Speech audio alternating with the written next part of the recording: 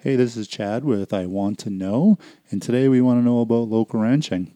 We're here with our friend Wayne Hansen, husband, father of three, grandfather of two, and runs Your Local Ranch, which is a home run ranching business. How's it going, Wayne? That's good. How about you? I am doing excellent. I've got half a mojito into me now. Not a mojito, a mojito. They taste fantastic, and you got a beer started there. That's So right. cool. So we want to learn as much as we can about ranching in Alberta, and from what I understand, with your ranch, it's a little bit better beef than what you would get at a grocery store. So maybe you can go over some of your processes. All right. So what we've done is we're following our son's honors thesis that he wrote down in California, and virtually we're trying to take the middleman out. So we're direct marketing. We're trying to be as vertically integrated as we can get, and so in small steps we're doing that. Cool. The history that we have, this is all I've done my whole life. It's ranching. Ranching and when I started ranching, it was in the purebred industry, which means that we sold seed stock to like wheat bulls to breed to commercial cows Yeah. down in the States in southern Alberta and British Columbia, Saskatchewan, Manitoba, basically all over Canada. But the seed stock also went anywhere that we could ship in the world. So if we had a trade there or we could qualify with the health, we could ship there. And I'm not sure how many countries, but if we could get there, we're there in Europe, UK, Australia, New Zealand, South America. Wow. So that's where I started. That's what. So to back you up a little bit, maybe define what seed stock is for those who don't know. So seed stock is pedigreed cattle. Okay. So we would go out and search out the best quality cattle that we could find anywhere in the world, usually in North America. Yeah. And we would use those cattle to better the breed for. What makes good cattle? They got to be really good phenotypically, so they got to look the part. They got to be long and strong and good feet, sound feet, good legs. And as it progressed along, when I was probably about 15 years old, they started using genetic markers to get these cattle so you could actually determine from their heritage how good they were going to be in certain fields. Wow. So you would try, the dairy industry is way ahead of what the beef industry is. Yeah. But ours is coming along very quickly. So we can do everything from calving ease Yeah. to how much milk the cow would have, how fast the calf would So grow. what's Cavanese? So the shape of the calf and will determine on how easy it will come out. So if you Okay. have to assist it, then it docks your grades down. If they're Okay. even if they're big and they come out on their own and easy, then the mark will go up. Okay. So that to how fast they grow, and now they're getting into what I'm interested in now is the marbling and the yield and how efficient they are on feed. Yeah. All that stuff is coming into play now. So it's just a growing So what, database. I remember hearing this. You can maybe correct me if I'm wrong, but there's like certain parts of the world that want a cow to look a certain way. So I heard it was either Japan or China that it had to be like a black and white cow, and it had to be fed a certain way and all that to get the meat that they wanted for their food line. Well, it's not so much the color as the breed. Okay. So you can get cattle that will lay on internal fat more, and that's what they were looking for, Wagyu cattle. Yeah. Or to make their Kobe beef, and so those cattle, they're generally quite a bit older than what ours would be when they go to slaughter. Yeah. But they'll have probably twice as much fat in, and so like the Japanese traditionally will eat 3 or 4 ounces because it's so rich. Yeah. Where we would eat 6 or 8 ounces because it's more meat than more fat. meat than fat. Yeah. Wow. Yeah, the fat definitely fills you up faster or makes you feel fuller anyways. Yeah. And it's so rich that you can only handle so much of it, right? I don't know. I can eat a lot of fatty beef. The kids all get grossed out. I get the ribs. I eat every bit of them. I just actually last night cooked up boneless ribs from your ranch, and I just cut it up and eat up full fat, the whole thing on them. They're pretty fantastic. Yeah, that boneless rib, that's prime rib cap. So we take the prime rib off, Yeah. and actually right now, just for fun, we started leaving them whole, and I just call them a barbecue cap. Okay. So you can smoke them. They kind of come out like a brisket, but they're only about an inch thick. Yeah, yeah. The ones I had were a little bit thicker than that, and I cooked them in the oven on like 450, which I think was too high and too short of a time. I needed to cook them a little bit longer, but just recently my wife has taken on more of a full-time job at work, and so I'm taking on more cooking than I used to do. So I'm like challenging myself to make this stuff better. She's a phenomenal cook, so trying to keep up with her was a challenge to say the least. Yeah. But having good meat is makes it a little bit easier. So before you, or right when we got here, I was talking to you a little bit about a documentary I had watched called Cowspiracy. And unfortunately, I didn't get through the whole thing because it seemed a little bit hokey. And I know you're pretty open with your ranch. So it was talking a lot about how the cattle industry, the pork industry, and all these farms growing or ranches growing big mammals are polluting the planet too, more so than cars or factories or anything like that.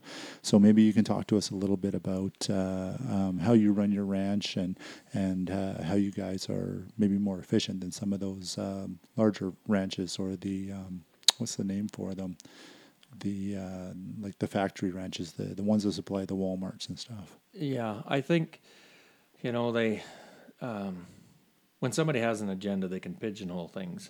For sure. And I think that they can grab some information and use a small bit of information to take a broad paintbrush over the whole industry. Yeah. And I think that, it depends on how you feed, how concentrated you are on your spaces and everything, which, some of it's really good and some of it's not so good. For efficiencies, it's probably better to be a little more concentrated as far as your end result of your dollar. Yeah. We are kind of the other way around, and what we're doing is we kind of give them more space, Yeah. less feed. We might feed them like our finishing cattle a little bit longer. I know that a lot of people don't like added hormones, and we don't put any added hormones in. But what a lot of people got to understand about that is that there's really nothing wrong with it. Mm-hmm. We don't put it in because we think we have good enough cattle that they really don't need them. Yeah. We could be more efficient with them. Yeah. But I know most people don't want to have that in there, so we're just trying to produce a product that won't that appeals to more people. Yeah. Yeah. Absolutely. So the difference is that most all of our cattle are actually out on pasture until we bring them in to finish them, and we only have probably about 10% of our animals in to finish at a time. Okay. And the rest of ours run on grass. This year there's going to be some combining done, so I have the guy that does the combining drop bunches, so they'll graze the bunches off, and then they stay right on the field, and the manure goes back on the field. They put it back on. I don't have to haul it back on. And everything I do, if I can cut a step down that costs me labor and machinery cost, I do it. Yeah. So that's the difference. And I know that a lot of these feedlots have a lot of manure to get rid of. But what most of them do is they grow a crop that takes a lot of fertilizer. Okay. So if they have to put a lot on the field, they'll grow something like a corn or a maize or something like that to utilize it all. If they didn't have it, they'd be dumping fertilizer on. Yeah. So it's a 50-50 thing, So I think that I don't think that there's enough money in our industry that we can waste any. Yeah. Yeah. And if you're doing something that's inefficient, you're going to be wasting it. So Yeah. So that's kind of where we're at. That's a little difference between the factory farming, or maybe it's not even factory farming. Maybe it's American cattle compared to Canadian cattle. So I believe that a lot of the American cattle is corn-fed cattle. We're up here, ours is grass-fed and then grain finished. Is that correct? Everybody has different. We have huge feedlots up here. Yeah. And the reason that we don't have corn finished cattle up here is because the corn's too far away to get it here. Mm-hmm. The corn and the barley for energy is very similar. So I know that barley's quite high right now, according to the cattle guys, not according to the grain guys. But so there's a little bit of corn coming up, Yeah. and as you see the corn coming up, then the corn price is just a little bit higher in Canada than in the States, and the barley price will come down to match it. Okay. So that's the color of the fat is a little bit different. The American cattle will have a little yellower fat because of that. And the taste corn. is a bit different too. Yeah, a little bit different. Yeah. I know down in the States, so I've got a buddy, his dad owned a ranch in Brooks and raised cattle out there. And he did his university, in California, where your son did. That's where you said he did it, right? Yeah, yeah. And he was eating American beef and didn't like it nearly as much as his dad. So his dad loaded up a freezer, drove it down to California for him. And of course, he throws a big barbecue for everyone down in his dorm or, his roommates or whatever. And they're all going out grabbing their barbecue sauce. And to me, like, putting barbecue sauce on Canadian beef it's absurd. Like, there's so much flavor and it's so good meat on its own. You get a sirloin or a good ribeye, little salt and pepper, and you're done. Like, you need nothing else. But it seems like the American meat, they really thrive on having those sauces to make them better. Yeah, and I think our big plants up here are American plants or Okay. South American plants. So really, it's all treated the same. It's just raised a little different. Okay. So that's and meat comes back and forth across the line all the time. So it's unless you know what you're looking for at the Costco or wherever, you don't know if you're getting American or Australian really? or Canadian or. Yeah. So you kind of got to watch. So Kinda watch that. you could be easily buying American corn-fed beef from and not know the difference. Yeah. It must be just like a lower grade or something that they're having down there instead of buying ribeyes or getting rounds or something like that and doing those up with sauce. Yeah, I don't know. Just I think that I think down there they just enjoy their barbecue Sweet barbecue sauce, yeah. flavors. I think that's what it is. Okay. Yeah. So, and that's you get back to the factory farm and the complaints that some people have on it. Most of the big ranches in Alberta and BC, but all the big ranches, Saskatchewan, those guys run their cattle on his grass as long as possible. It's free food, right? It's free food. It doesn't cost you near as much as if you lock them up. So everybody tries to do their part to be responsible. Yeah. And if you're doing it the cheapest way, you're generally doing it the right way. Yeah, yeah. And I believe that most ranchers are the custodians of the land. I mean, it's got to give back to you. So if you're not good to it, it's not going to give back to you. If you poison the land, you're wrecking your crops, you're reducing your yield, and it's right. the same whether it's cattle, pigs, anything. Yep, that's Yeah. right. And what we do is we used to run a lot more cattle than what we do now. And we just kind of took a step back and we thought, gee, can I raise these any cheaper and have better quality? Mm-hmm. And so we kind of cut our numbers in half. So instead of bringing machinery in and putting a green feed crop in and cutting it down, swathing it, letting it eat that, we just kind of bank the grass all summer. We have a place that they go and they got lots of grass for the summer. And as the winter gets tougher, we bring them closer to home. Okay. And so we just bank this grass, and it gets knee high, waist high right now, and Beautiful. And yeah, it's full of deer, and I don't know if I hear some hunters don't like cattle, but there's a ton of deer out where our cows are supposed to be eating in January. Yeah. So it's obviously good feed if the cattle or the deer are eating it. Yeah. So I'd like to know more about your son's thesis and how you're applying that to the farming, to the ranching. Yeah. So he got a degree in business and German and a minor in math, and his professor asked him if he would he'd take one of the top students in the final year and let them live with him, and then he would tote that student all over the place and create a great networking for him. And so my son was lucky enough to be the student that the professor asked to come stay at his house. He was a bit of a glorified cat babysitter at some points, but he did get to go with the professor to luncheons and dinners and stuff where he would meet all the right people. And so his professor told him that he thought he should write an honors thesis. And he said, well, I'm not getting my master's. He said, no. He said, but you should write one. Yeah. And so he wrote it. And the wife and I were lucky enough to go and see them grant him the publication of it Nice. the day after his graduation.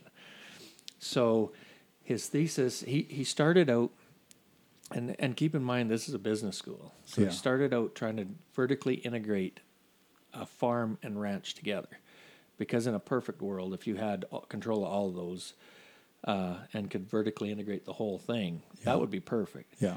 But the professors couldn't wrap their head around all the dynamics of trying to vertically integrate all those pieces. So he cut it back to just the cattle ranch, which is fine by me because I'd much prefer cattle than machinery anyway. Yeah. Yeah. And so what he did is he proved that if you could completely control the vertical integration of it, that your revenue on a bad year or a great year would always be the same. And so what we have started to do, and we started about a year and a half ago, is to try to control as much of that as we can. So they're born at home, they're fed at home. We take them away to a abattoir, and then the butcher shop that we have pick them up. Sorry, what's an avatar? Abattoir is where they hang them and get them inspected. Okay. So they'll put them in halves, Yeah. and then they cool them, and they get inspected by a provincial inspection. Yeah. And then the butcher shop picks them up for us. And then the wife and I go down there, and we help the two butchers butcher the animal. So I'm kind of the quality control guy, and my wife's the wrapper. Yeah.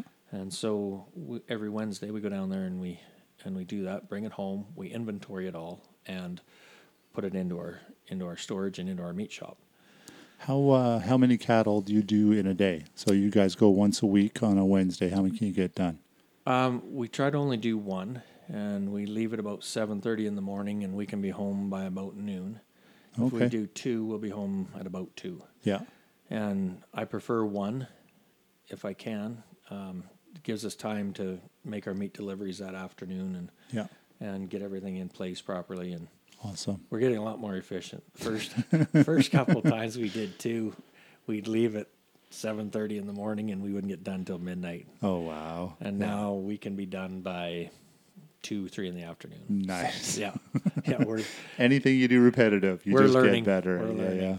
So With this vertical integration, this is basically you just trying to control every aspect and not farming out, excuse the pun, anything to anyone else. So you guys Exactly. you're controlling absolutely everything that happened with those cattle. we're trying. We need to complete it. Right now, we probably need a butcher shop, and we need a place that we can have an abattoir on site so that we can control the whole thing. Because that's finding a place that you really like, the way they treat your cattle, Yeah. and how clean they are when you're get them in the butcher shop. That's really important. Yeah.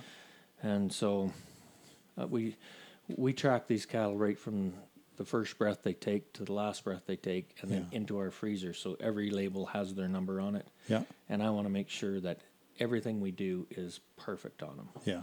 So My wife's a holistic nutritionist. I think you met her Yeah. at Farm Days at your place Yeah. a couple weeks ago or last weekend maybe.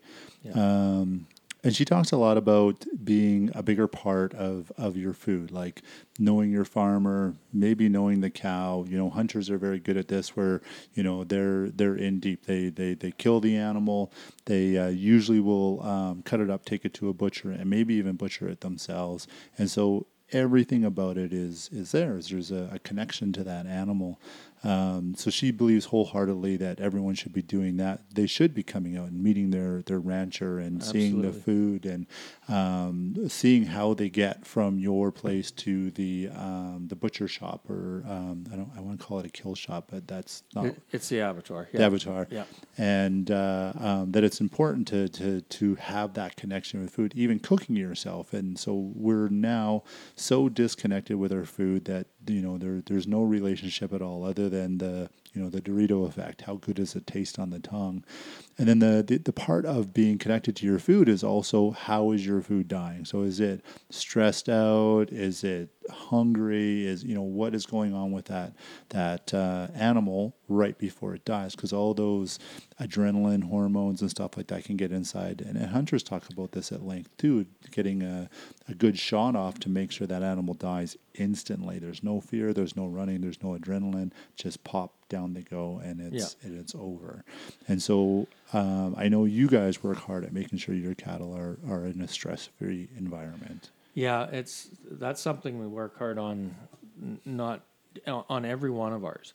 So it's important that your cattle are quiet, and if you don't treat them right, they won't be quiet. So you got to treat them with a lot of respect, and you don't push them, you don't hammer them, you don't holler at them. Everything's quiet, and it's nice and quiet and handled that way. One of the biggest things that'll ruin your meat is if they cut dark, which just like you said, they get excited, and then the meat, instead of that really nice red color, they turn kind of a dark cherry red, and it's gummy like a deer would be. Okay. And so we don't want that. Yeah. Because it just ruins it. There's nothing wrong with the meat other than the color and the texture is not the same. Yeah. So that would cost us a fortune if we got 3 or 4 of those a year. Yeah.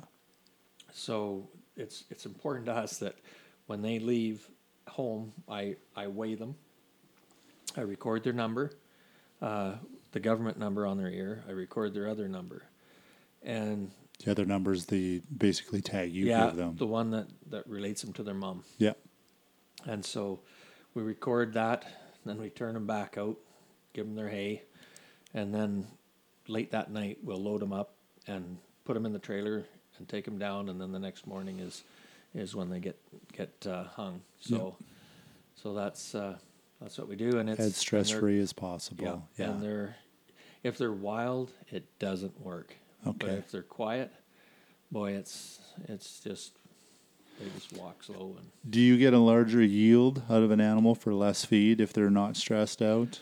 Yeah, they will perform a lot better. Yeah.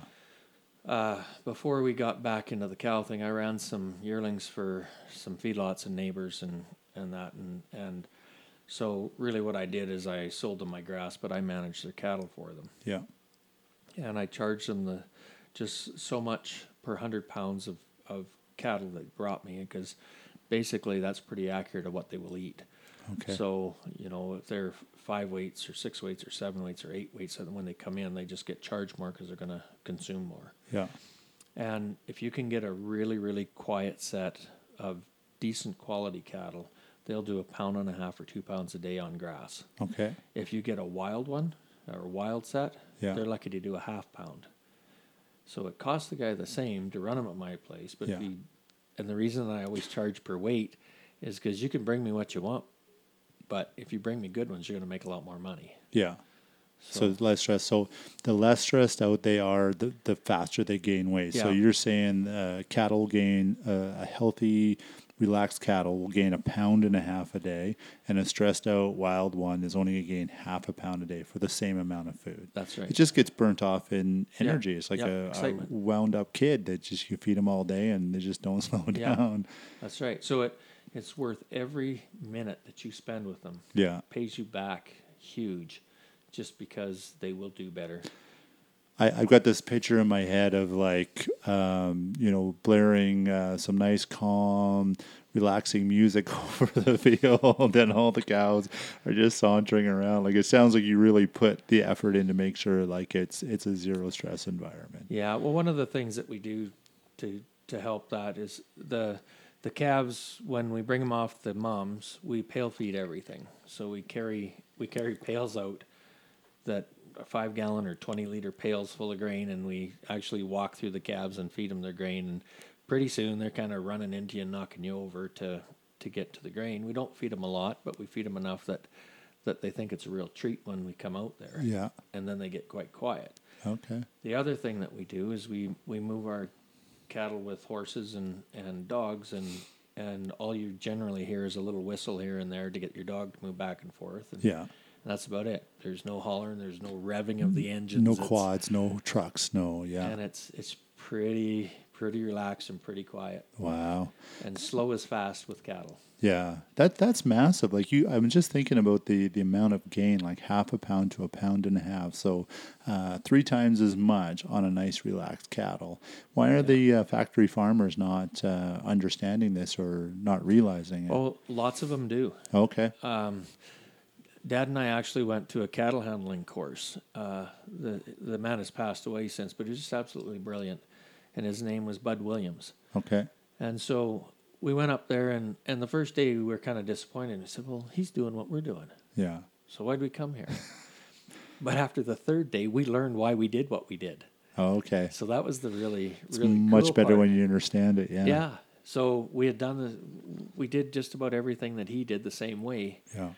But when we realized what we did and why we did it, then you're more conscious of it, and it just You understand why it works, so you're snowballs. going to keep doing Yeah. it. I did martial arts for years and just learned from lots of different people, and I was pretty good. And then I decided to start teaching.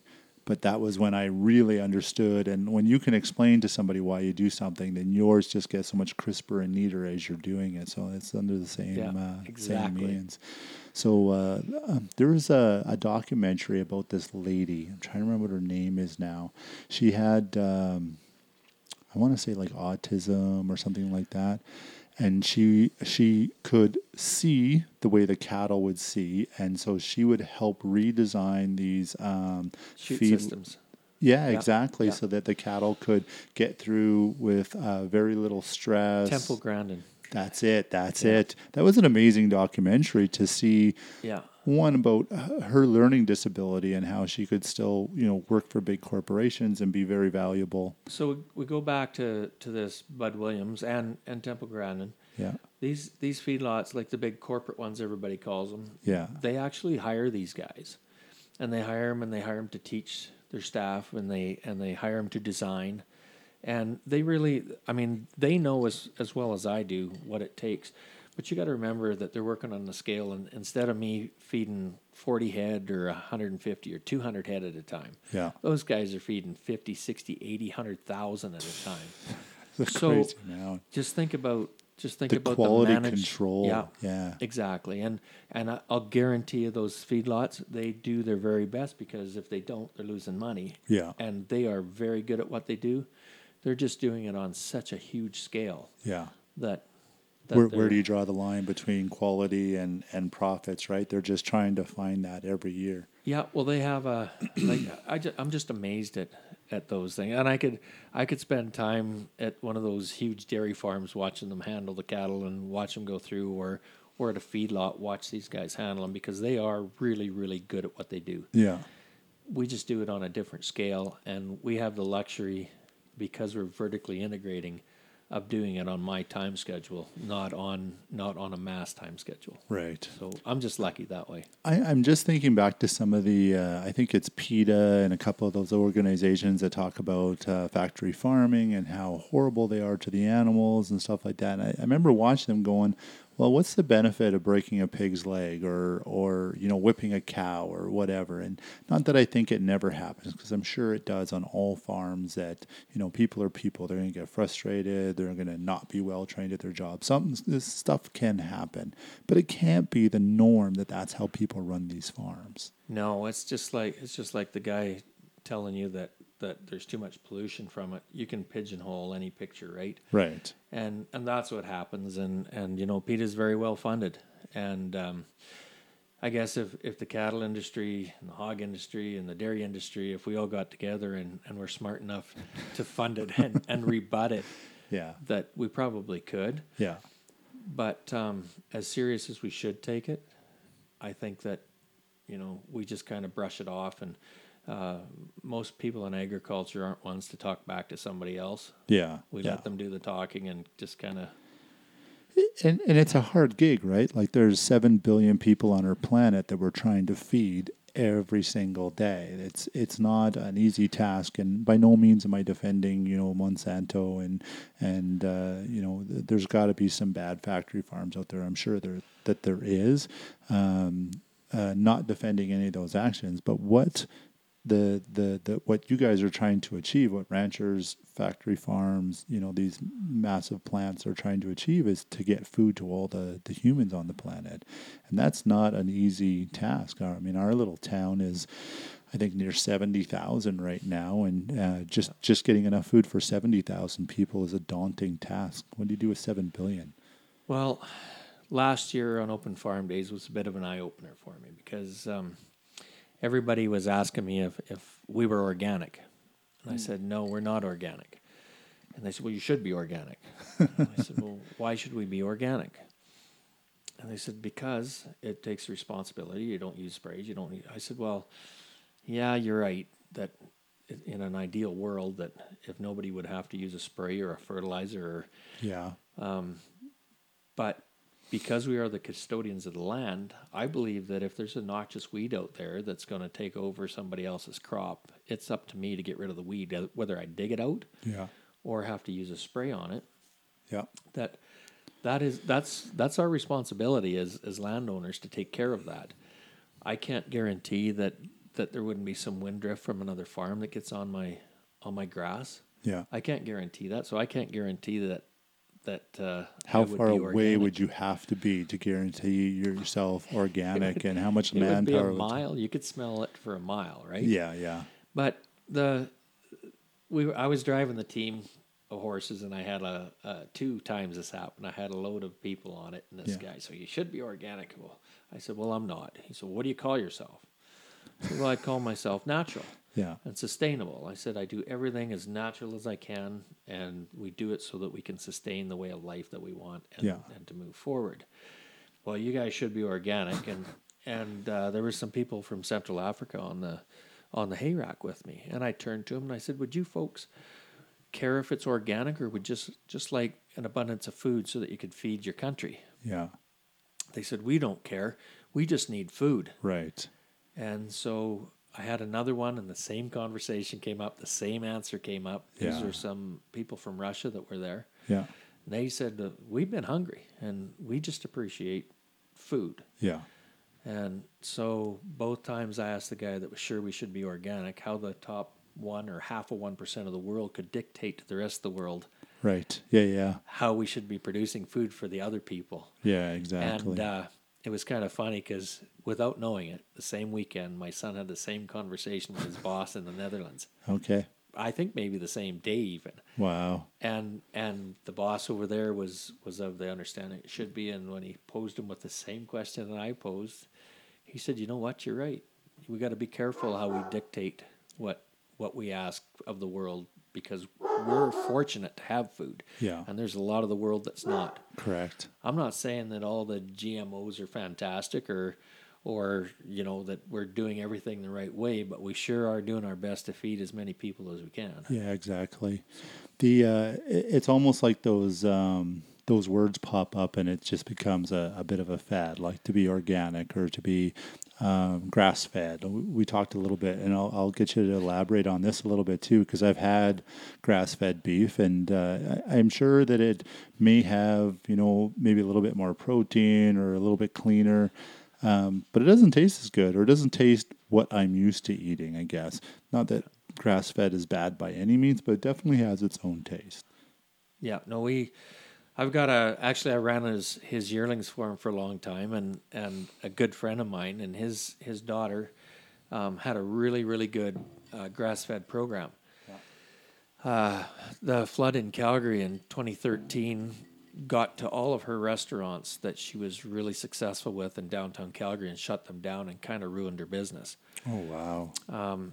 They were shut down for so long that she couldn't sustain the inventory that she had. Yeah. With the grass-fed thing, your window of opportunity is very narrow in our part of the country. And so, getting on to September, October, November is probably the end of when you can harvest your cattle that way. And so it just makes it a little bit tough. Now, I tried their beef that they had, and it was Nicole Lambs is whose it was. Okay. And it was outstanding. Yeah. They're really good operators, and they did it really well. Yeah. I've had others that just taste a little bit gamey. Yeah. but lots of people love it, and lots of people think that it's the way to go. Yeah. I prefer the consistency of being able to raise each one basically the same on the same ration, so that every time I sell you a product, you're going to know it's going to taste the same. Right. Yeah. Yeah. And that's why I like doing what I do. I love the taste of the white fat on the cattle from getting it finished that So way. good. And so we made a decision when we were going to do that. We've always liked the grain-fed cattle better. Yeah. That my goal is to make every piece of meat taste exactly the same, and that's one of the struggles that we have with our meat in the supermarket. Is one day you'll get a good one, and the next day you won't.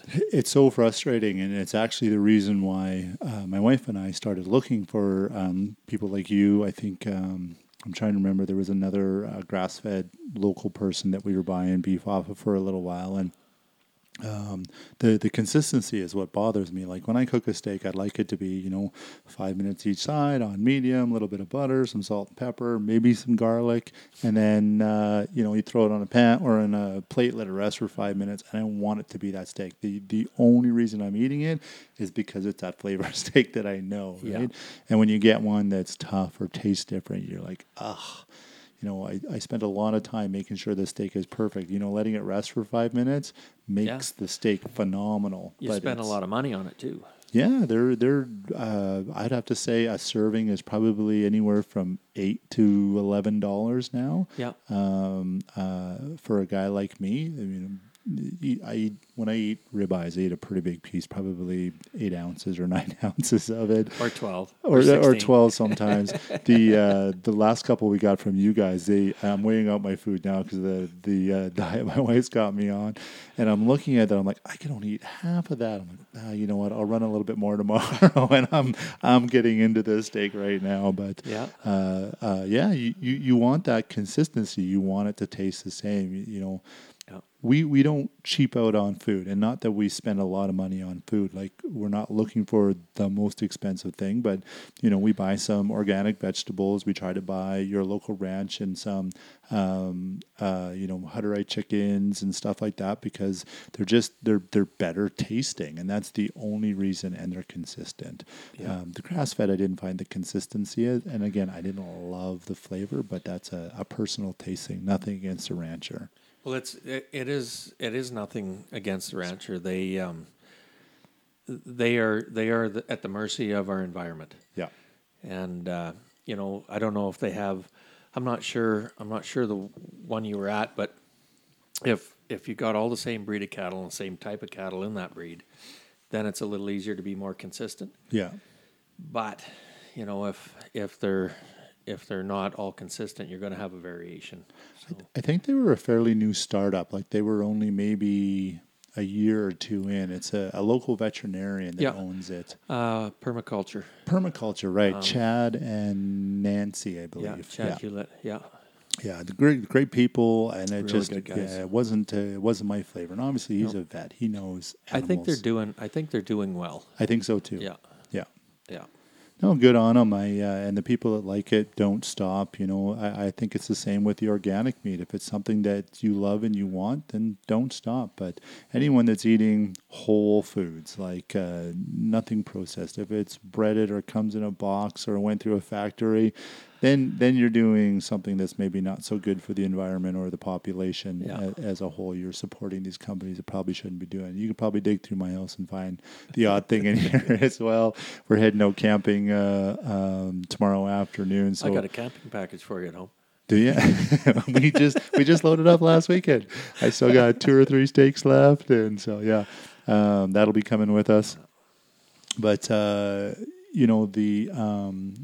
much as you can stay natural, I think we talked the first time I met you about health and fitness and that kind of stuff, and how important it is that we.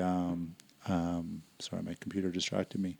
That we're always working towards just doing things a little bit better than we did, and I think that's your mentality with your ranch. Yeah. Actually, that's kind of the way we raise our cattle and treat all our animals, and it's important that you're on top of your vaccinations. And I mean, if you do a good job, just like with kids, if you do a good job vaccinating and getting and keeping everything up to date, you don't have to spend much money on anything else because if they're healthy, they take care of themselves. So that's something you can maybe elaborate on. What kind of vaccination do, and maybe it's different in different places, I was going to say Canadian cattle need? I don't know all the names that are in there. They get, at our place, they get 2 shots, and one's for a black leg. And that's... What's blackleg? Well, it'll... From when you find it to when they're dead is probably about 12 hours, maybe wow. 24 if you're lucky or unlucky or however. Yeah. But they get kind of an erythema under their foreleg, like under their Kind of forearm, their under their leg, armpits. yeah. And it just poisons them immediately. Oh, wow. So that's an important one, and it's related to lots of different things. We've done a lot of studies back when we had the purebred cattle with some ulcer work and stuff like that, and they found that the blackleg actually was maybe related somewhat to twisted abomasons and ulcers and stuff in cattle. Okay. So we keep that up, and calves get it at branding time, and then they get it again. We just did it on Monday, so we try to get it 3 weeks to 6 weeks before we wean them so that their immunities are high when we wean. Okay. And then there's other pneumonia ones, and one they call BVD, and don't ask me to tell you exactly what that stands for, but Yeah. but there's lots of there's like 5 things in that Express 5 vaccine Yeah. that covers a broad spectrum of things. So Okay. So it's not a ton of stuff going in them. It's just Nope. making sure that all the kind of major things that they're susceptible to are covered. all those things that were covered are done in 4 milliliters. Oh, wow. That's Yeah. the total amount that they're getting over their lifetime is 4 milliliters. No, at a time, At the twice a two time. mils for each. Oh, wow. Each shot, so it covers about 10 things in 4 mils. Wow. So and Such then, a low amount. and then the cows will get it every spring. Okay. Before we turn out with the bull to breed them again, the cows will get their boosters, Yeah. and it's just Well, there's something I didn't know. So they're still bred naturally. There's Yeah. no insemination. There's no. You just let the bull out in the pasture, and he does what he does. And yeah. I've Oh, got wow. about 5,000 doses of semen in my garage that I probably should be using, but yeah, when we had the purebred cattle, we AI'd so many cows that my arm just doesn't like it anymore. I can't imagine. There's that veterinarian show. Is it the Wonderful Dr. Pol or the Amazing Dr. Pol? I don't know if you've I seen haven't this. seen it, no. He's an American, a large animal veterinarian, and he's birthing cows and fixing llamas, and Yeah. anything to do with large mammals. That he's a big part of it. And they made a whole TV show out of it. But the amount of time that guy's buried up to his shoulders inside of a cow, just like it's not pleasant. Well, we did when we were in the purebred thing. I would do 300 head in 3 weeks, and You would inseminate 300 cattle in 3 weeks. And I would start at like 4 or 5 in the morning, and I'd go till 2 in the morning. That was my hours of operation in those 3 weeks. So Whoa. whenever their timing was right is when we would. Yeah. But we were probably hitting about 15 to 20% higher than what natural service would be too. For conception on them. So what happens if so you've got whatever 100 head of cattle in the field and you set the bull loose and what's your pregnancy rate then? Well, we do in the purebred thing it was different because we would have one bull with 50, 60, 70 cows. Yeah. And he would be out for like 50 days and he'd do about 60, 70% on first cycle, and then next one he'd do about the same again. Okay. But in the commercial world, what we're in right now with the commercial cows, we can turn out basically one bull with 20 cows. So if we got 100 cows, I got 5 bulls out there. Yeah. Basically, I might do 25, but that's kind of what we do. And so do you get nearly 100%? yeah, we'll.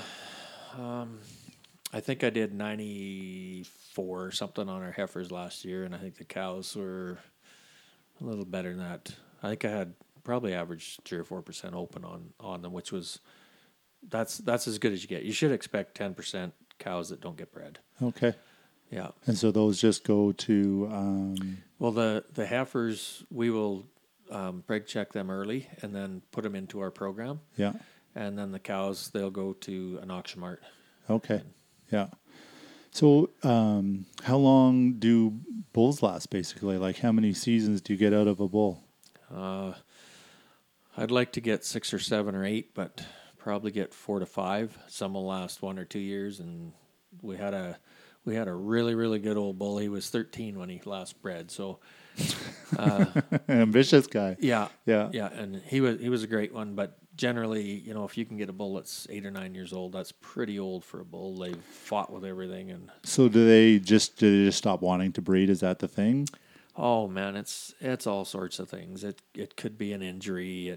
Okay. It could be It's got to be somewhat violent. I mean, I've seen some videos of it happening. So you got a 2,000-pound animal mounting another 2,000-pound animal. Yeah, well, that's not generally when they get hurt. It's like you'll get 2 bulls that one bull will hit the other one from behind, and it'll pop his hip out, his stifle out, or something, or just just They're just big animals. yeah. If they can wreck themselves, they create a new way every time. I mean, it's just them being bulls, right? Being competitive and in the season and just.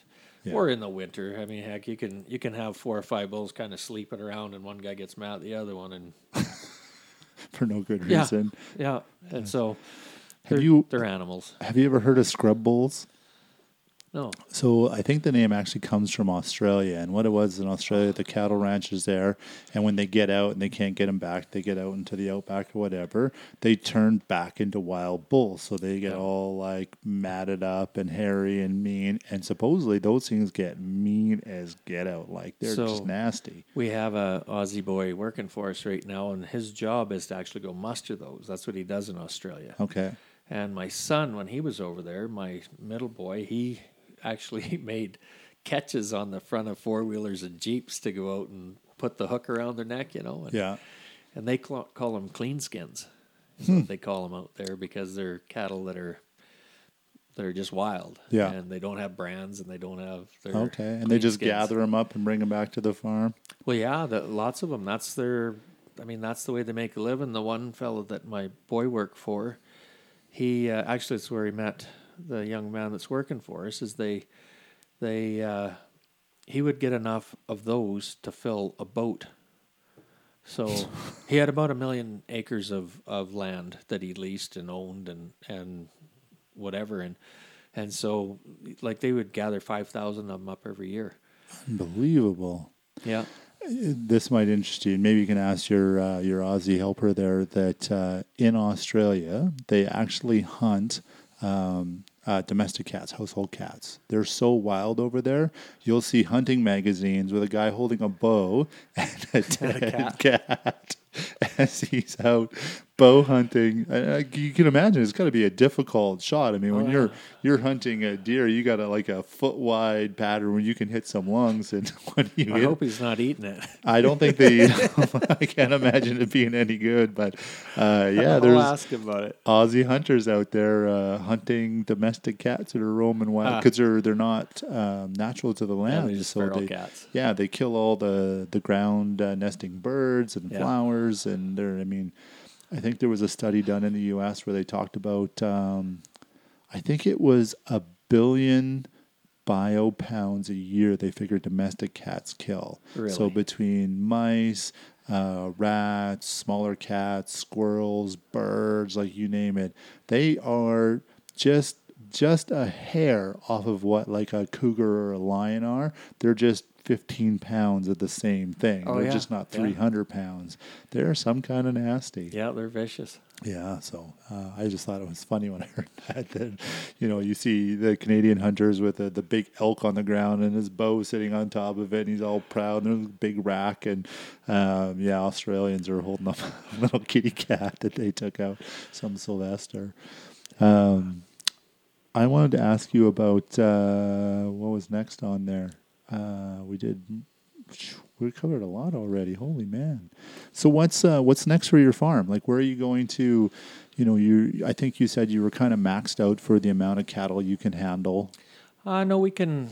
We're just gently raising it up, and I think we can probably go to 300 cows, Okay. and we should be at 250 this year, give or take, that we calve. Okay.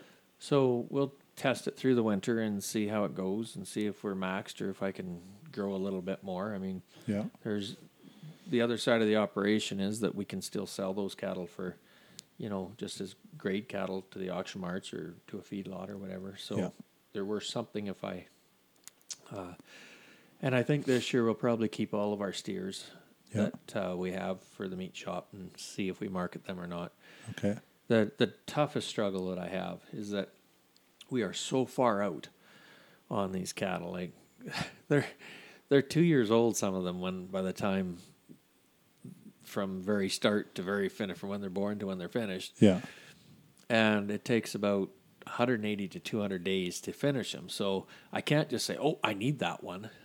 Because if I need that one, he's still 100 days away. So how do you keep your freezers full? And right, that's the challenge. That's the challenge. That's the balance. And we're doing an amazingly good job from what we started to where we are now of actually balancing a carcass so that we make sure that all of it is used properly, so that we don't have an abundance of some kind of roast or something like that. And last year, right after Christmas, we donated $1,500 worth of roast to the food bank.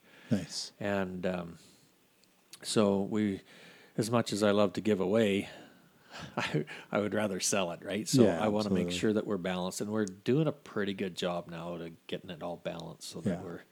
Well, your guys' marketing's been pretty good too, because I know a lot of people locally are hearing about you. You guys have your product in restaurants in Airdrie and Calgary. Yeah. Well, not really in Calgary. We're with the Hayloft in Airdrie, and they're kind of a shining star for us. They do a really good job of promoting us. They could do a good job on the cooking too. Oh, They're pretty yeah. fantastic. Yeah, they are delightful to eat at that restaurant. Yeah. The other good friend of mine is Damon Emmett with the food truck, Okay. and he does a great job promoting what we do, and he uses all sorts of things. If he's catering, he might use our cross rib roast, but on the food truck, he uses Montreal smoked meat and hamburgers and smokies and hot dogs and just all sorts of things he tries. Lots of hamburger and chili, right? Yeah. And Simply for Life. That's where my wife works. yeah, Simply for Life, and they've been with us almost since the very start. Very cool. The other Homegrown in Airdrie. Homegrown. So- I don't know if I know them. Yeah, well, they're right beside the track in what's the senior facility station? Oh yeah. Cedar Station. Cedar Station. Yeah. So they're right in the bottom of that, and they do everything local from quart sealers full of cookie mix that's been made locally Nice. to artwork, and they sell our beef, and so they're pretty good, and her dad actually owns the big feedlot just east of town. Okay. So, and so she's a great supporter. I got a couple other food trucks. We got Madden Golf Course that handles it. Glen Eagles at Cochrane. Nice. So, just a nice mix of Yeah. of different things, different places, and Yeah, you don't want to overgrow your marketing and then not have enough to go out. And you don't want to Exactly. overgrow your cattle and then sitting on too much stock for too long. my business son says it doesn't matter if your inventory is walking or frozen. So, and I have a huge freezer, so There you go. So we actually all winter when it slows down a little bit, we work really hard to get our freezer filled for the summer rush. Nice. And so we go just as harder in the winter trying to get it ready for summer. So do you guys ever have a downtime with running a ranch?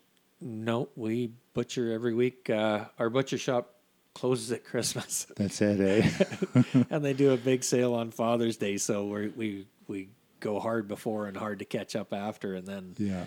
But at Christmas, I think we don't butcher for a week, Oh, wow. and there. So, yeah, That's crazy to think that you got to go, 50 weeks a year. Like that's essentially what you're saying, right? You get a little bit of time off in there, but not very much. yeah. Well, the one thing that people got to realize about a ranch or a farm, but particularly a ranch, because what you have on the ranch, everything's alive and everything needs to be taken care of. It's not your typical farm where, you know, you can close the shop door and your tractor is safe and sound.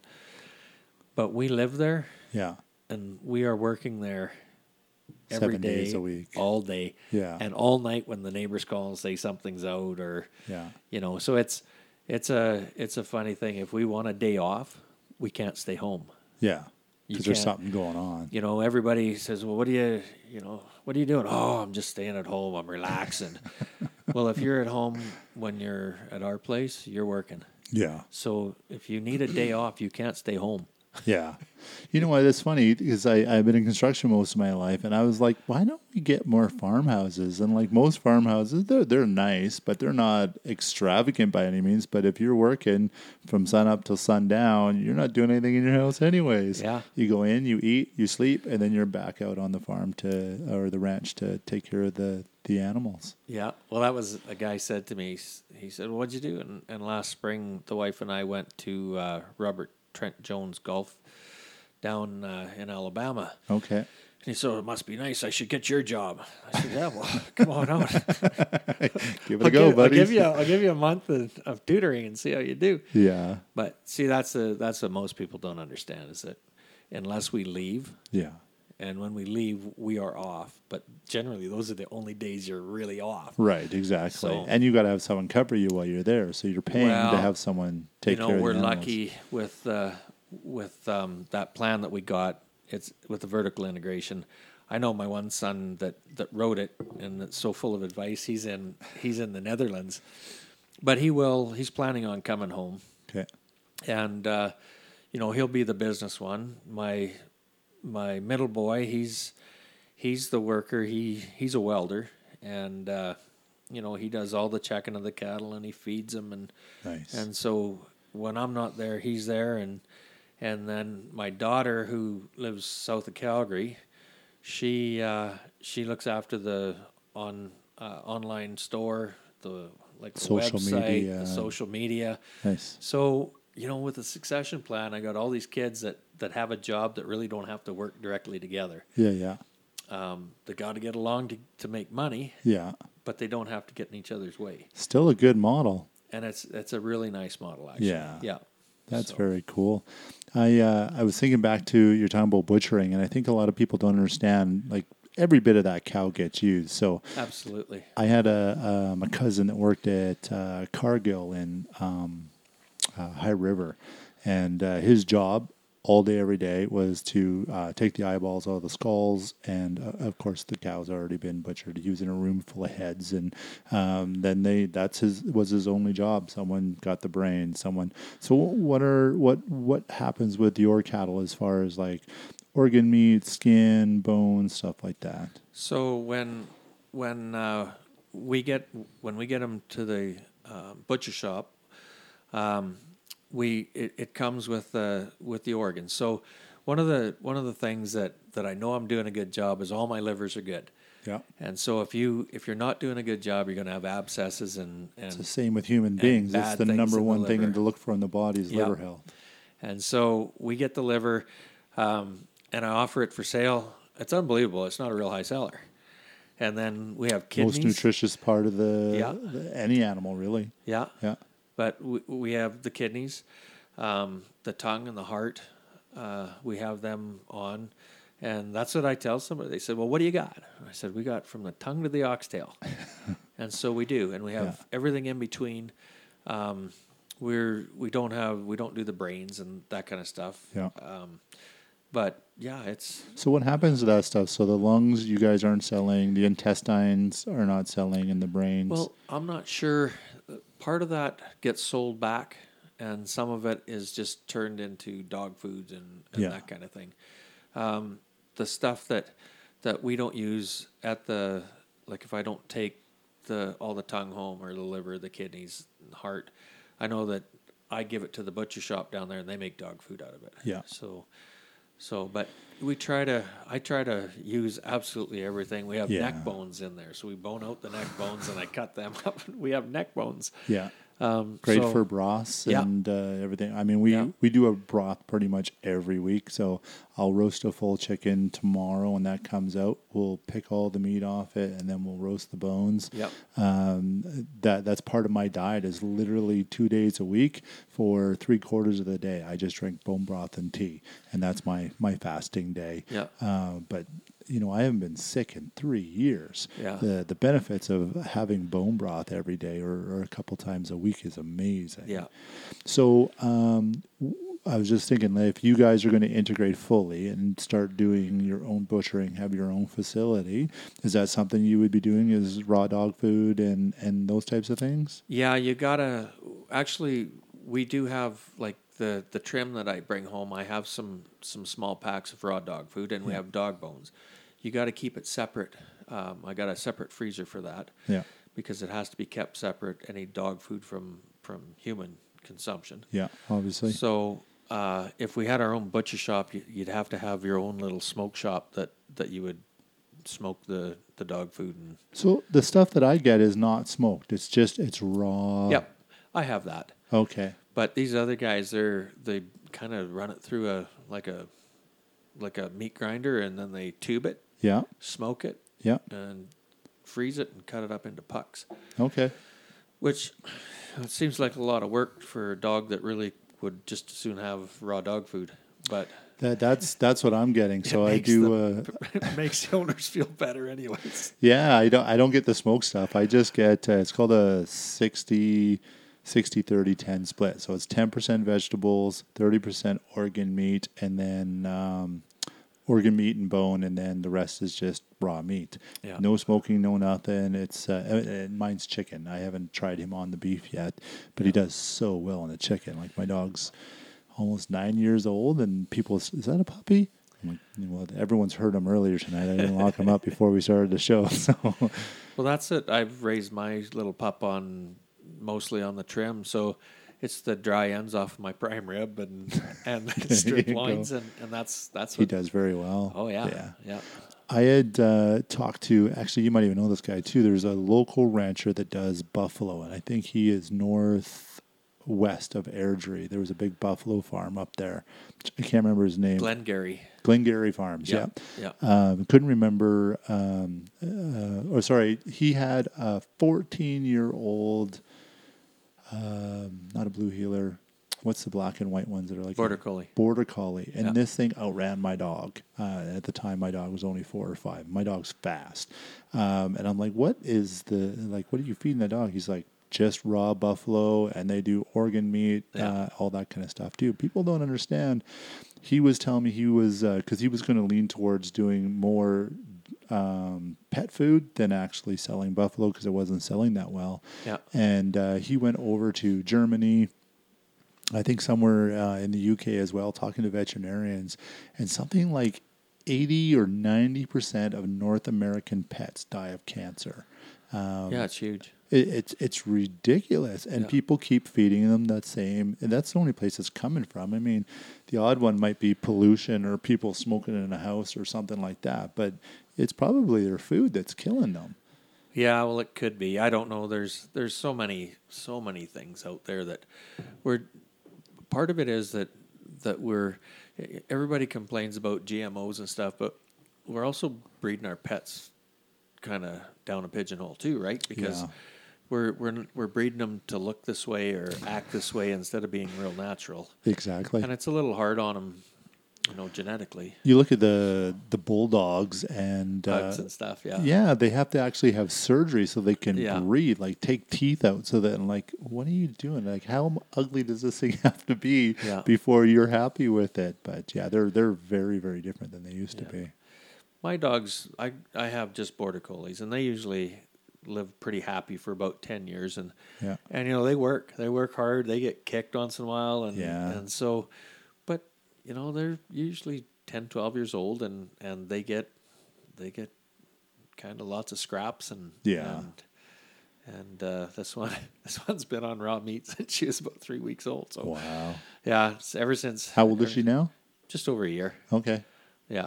She And tortures herself too, but that's actually brings up a good question too. Do you do any training for the dogs to help herd cattle, or is just all natural with them? most of it's natural. Yeah. Yeah. I Yeah. watched a documentary on it. It just blows my mind. I watched Yeah. one, it was about border collies and sheep.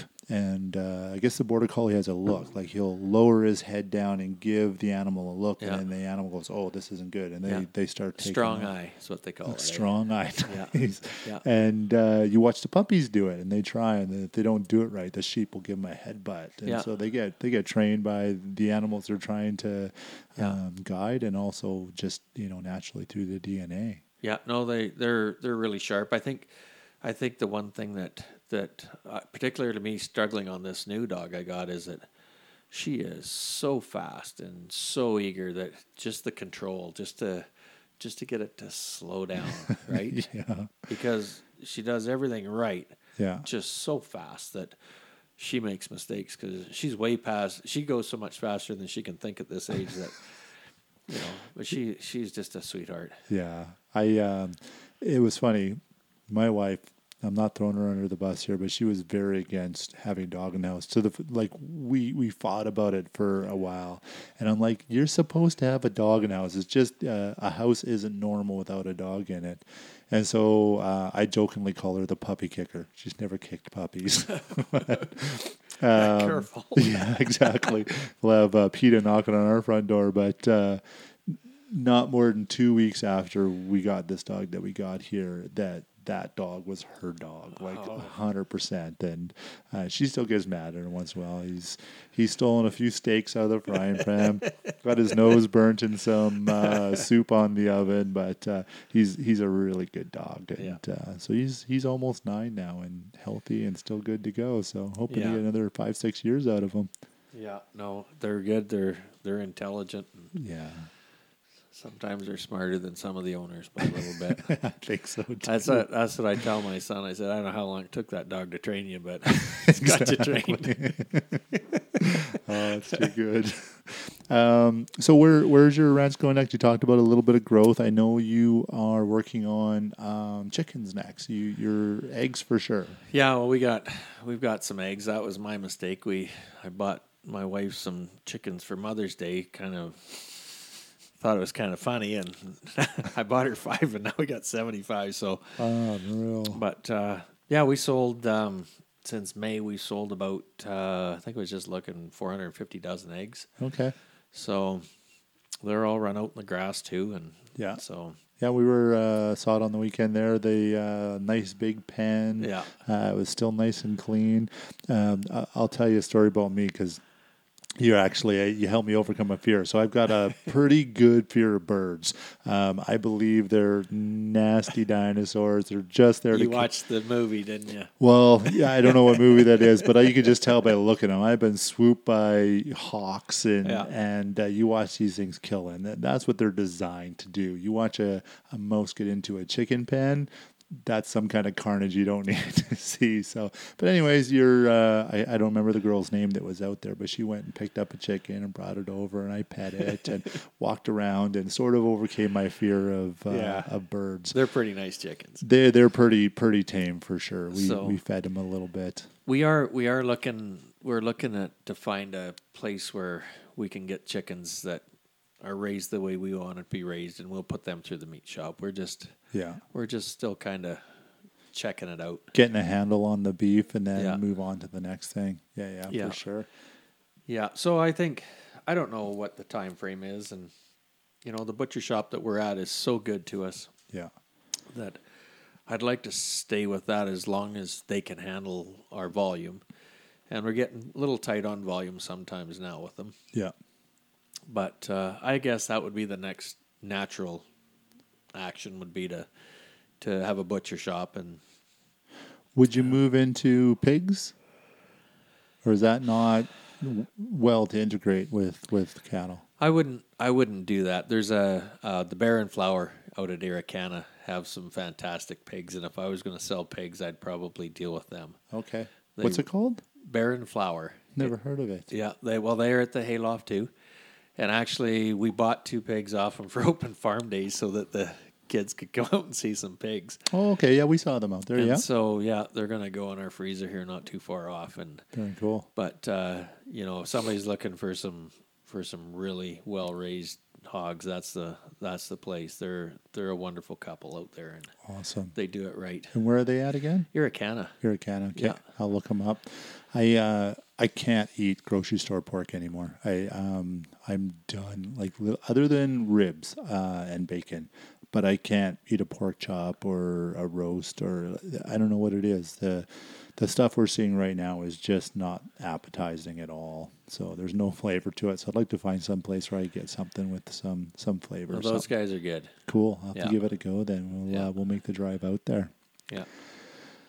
Let's go back. I know you've been around this area for your whole life. You born in northern Calgary, and you guys, your parents had a ranch out there, and then you went to school in Airdrie, our little town here, right from beginning to end. You graduated here. So why don't you talk a little bit about Airdrie and how it's changed over the years? The fastest growing city in North America, I might add. Yeah, boy, I tell you, I don't remember exactly the population in Airdrie when I started grade 1, but I'm thinking it was around 600 people. I know that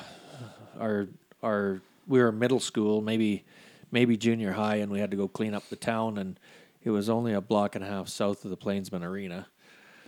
Oh wow! And that was the outskirts of town. Yeah. My now wife's grandparents lived on that. They seed the field south of town.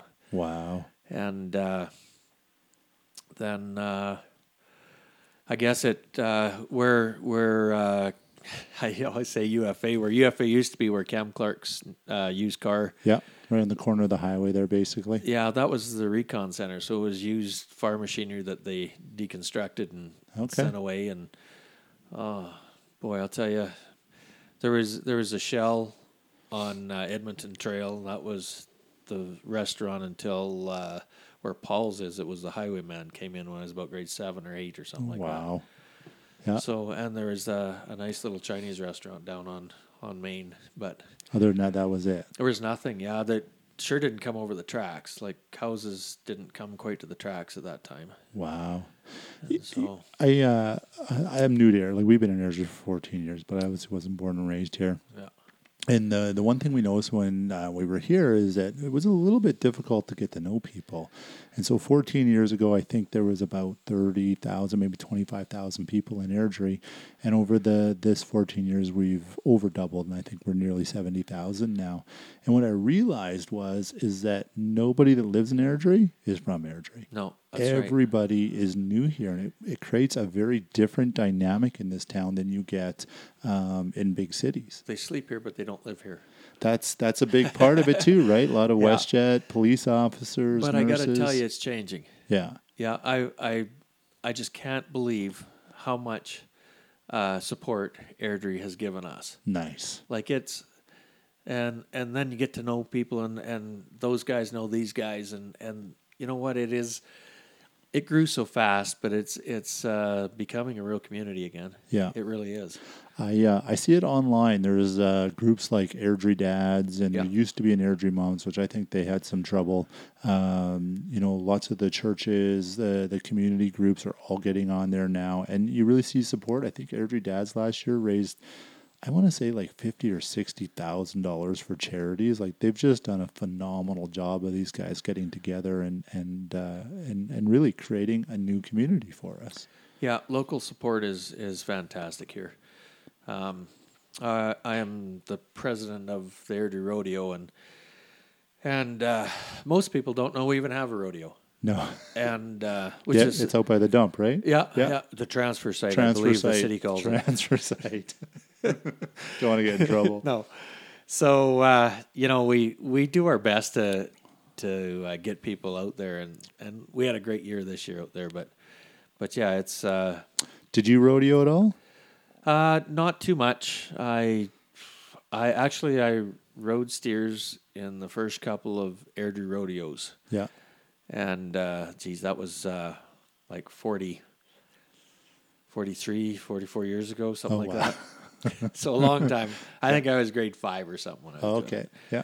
And then my brother-in-law now and I, when we were just in high school or just out, we were team roping at Airdrie a little bit, but didn't, just Not for a fun. competitive level. Just Yeah. kind of for fun and that. So, no, I really didn't. On my mother's side of the family, there was a really good stock contractor. It was Harvey Northcott, and so he was my uncle, and he's a bit of a legend, good or bad, I'm not sure, but it was always fun to go and watch how rodeo was performed and the business of rodeo, because rodeo is a huge business now. Yeah. We had $1 million bull rides now. Yeah. Yeah. Yeah. So that was kind of interesting. And so, I have volunteered since 1980 or 82. I forget when I first started with Airdrie Rodeo, and just about every performance that they've had. And my son has been volunteering there for like 17 years, and he's only 28. Yeah. So since he's 15 years old, basically. He's 11, I think, when he started. Okay. Yeah. So it's, and my dad was, he was the arena director for years, and so we're the third generation with Airdrie Rodeo. And wow. I volunteered for the Stampede and was chairman of a couple different things. So I believe that volunteering, as hard a work as it is sometimes, is really good for you. I mean, it cleanses your soul a little bit. I couldn't agree more. The martial arts that I taught, I did it for free in Airdrie here for 3 years.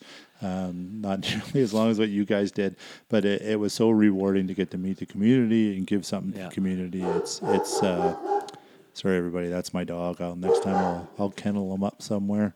Or maybe at least close the front door so he doesn't see the little poodles walking by. But yeah, volunteering is amazing to get out and meet your community. And I think the farm community, the ranching community, is probably the leaders in that area in these smaller towns. Yeah, I tell you what, there's a lot of small towns that if they didn't have an ag society or a group of farmers or ranchers or rural guys that were anchoring the hockey rinks and that. And I know our government that we have in power right now tried to eliminate the grants to the ag societies. Yeah. When they realized how many hockey arenas would go out of business or they would have to fund themselves. Yeah. They thought it was pretty cheap to let the ag society guys give them a trickle of money and see what they can raise with it. Exactly. And the ag societies do a fantastic job of keeping our communities, in structure and facilities and funding them. They do a good job. Yeah, the farmers have always been really, really amazing.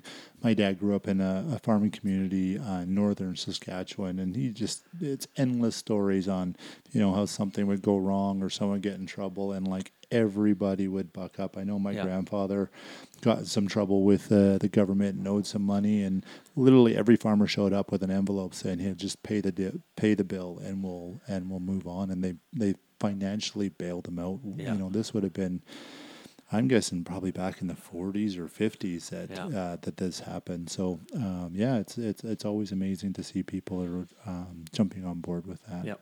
As competitive as our industry is, and as much as you want to beat your neighbor at things, when things are tough, you always seem to help them out. Yeah. So. And that's the thing, right? You can't grow without having someone pushing you there. Yeah. If you were the only rancher in town, how good would you really be, right?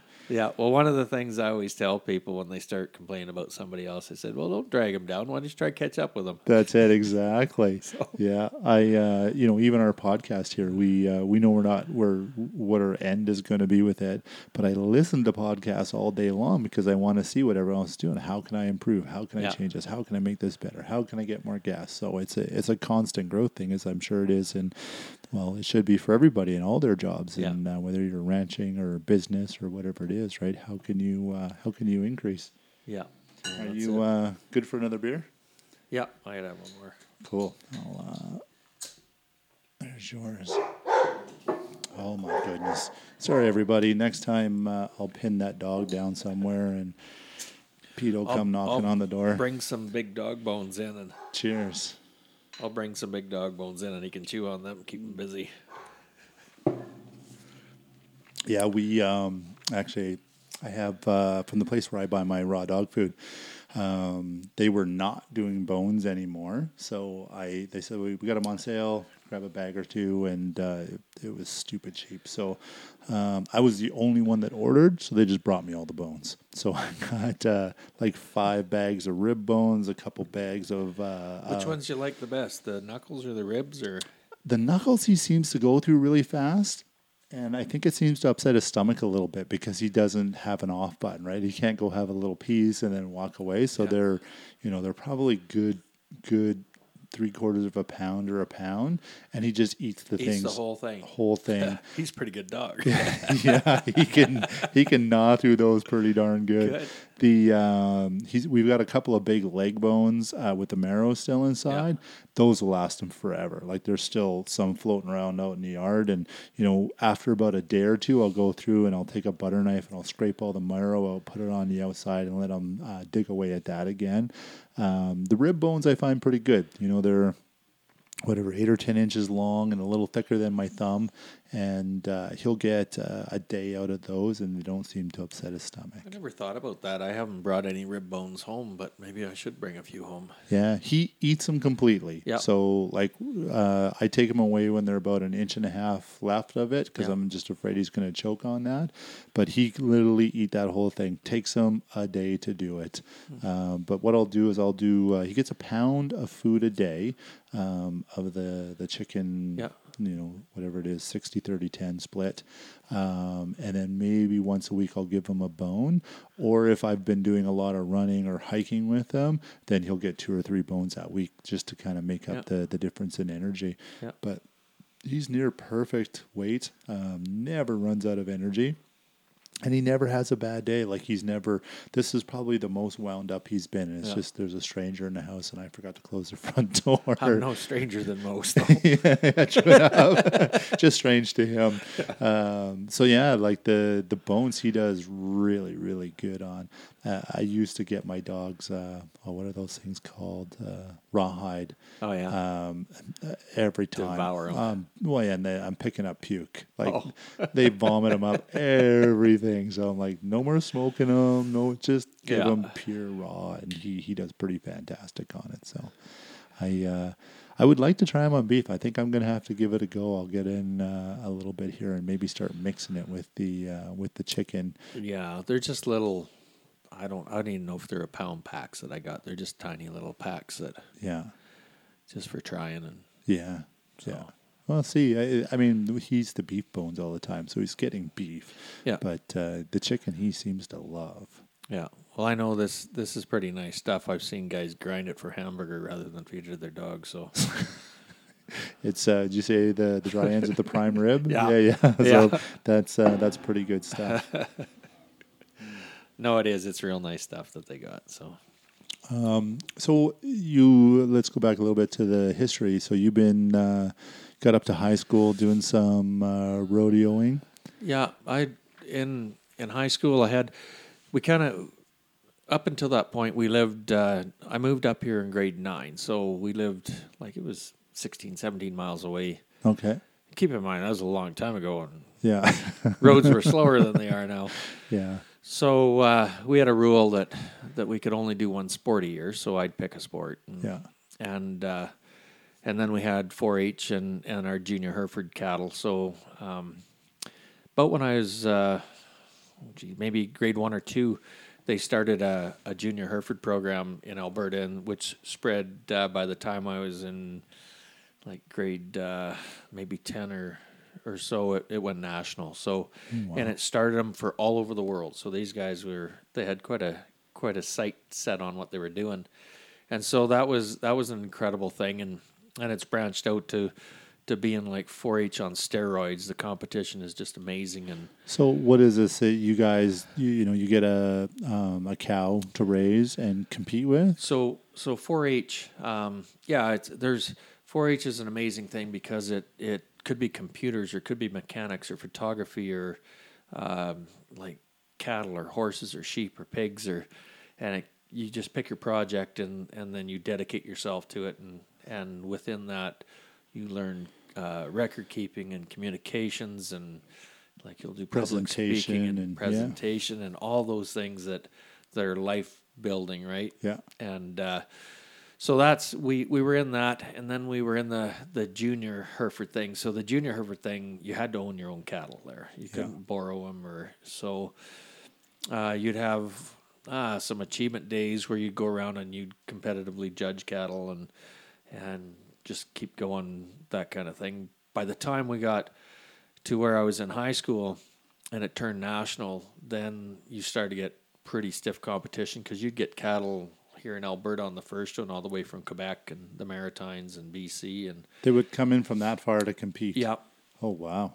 And so it was a pretty big deal, and it's for 21 and under. Yeah. And then as it went along, my kids were competing in it, and I don't know. I sent my youngest on a cattle liner with a guy when he was 12 out to Manitoba to compete. Yeah. And he did well out there, but they put in marketing and public speaking and artwork and poems and if you could imagine some kind of a competition, they would have it, and you would have maybe 150 kids from all over Canada and the United States come to this thing. And while they were there, the parents are not allowed to do anything but unload the cattle. Oh, wow. And from then on, it's your mentors, your peers that are Helping 21 you, help the guiding you. 10-year-olds or the 8-year-olds. And Very cool. Yeah, and it's a friendship building. What a great way to build a community, Exactly. like to build leaders, to build people that, I say this all the time, that not enough old guys hang out with the young guys, and not enough young guys have enough respect for the old guys to hang out with them, right? Yeah. That we've lost that somewhere, and how beneficial it is to, have a 21-year-old just kind of tone himself down a little bit so he could communicate well with an 8 or a 10-year-old well, they help boy. them. That's what, I think my daughter, she was my oldest, she was about 8 or 7. We went all the way out to Virden, Manitoba with one animal. Yeah. And It's a long drive. for one animal. Yeah. So we unloaded off the trailer, and I let it into the wash racks for her. And this young fella out of Saskatchewan came and said, "Mr. Hansen, can I help your daughter?"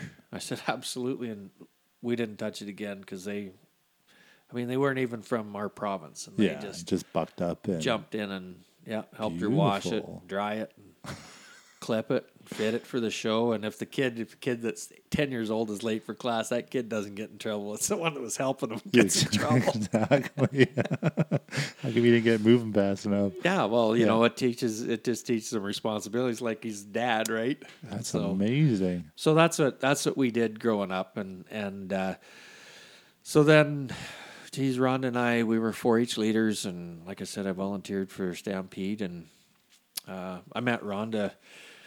Well, actually, Rhonda's older brother, and I were Rhonda's friends. being your wife. Yeah. And so we were friends. Boy, I think I met him. I knew who he was, but I became friends with him at Club Week through 4-H. Yeah.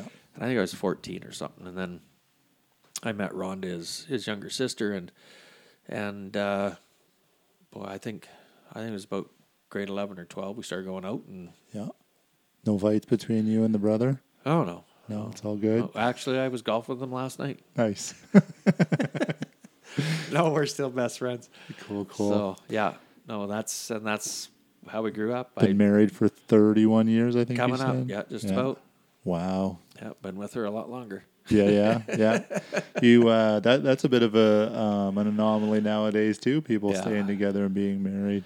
Yeah, I asked my grandma and grandpa. Actually, they just lived down the block. They retired or didn't retire. They came off the farm in 1996 or something and moved in just like 6 or 7, just across the parking lot. Okay, on the other side of the golf course there. Yeah. Yeah, just the other side of the clubhouse. And I said to him, I've never heard you guys fight. What's the deal? I said, we're just too damn tired to fight. I didn't meet my wife until we were 30. And so did lots of dating before there, tried to figure, if I'd have got married when you got married, I'd have wrecked the whole thing for sure. I guarantee you I was way too retarded to have a wife before I was 30 years old.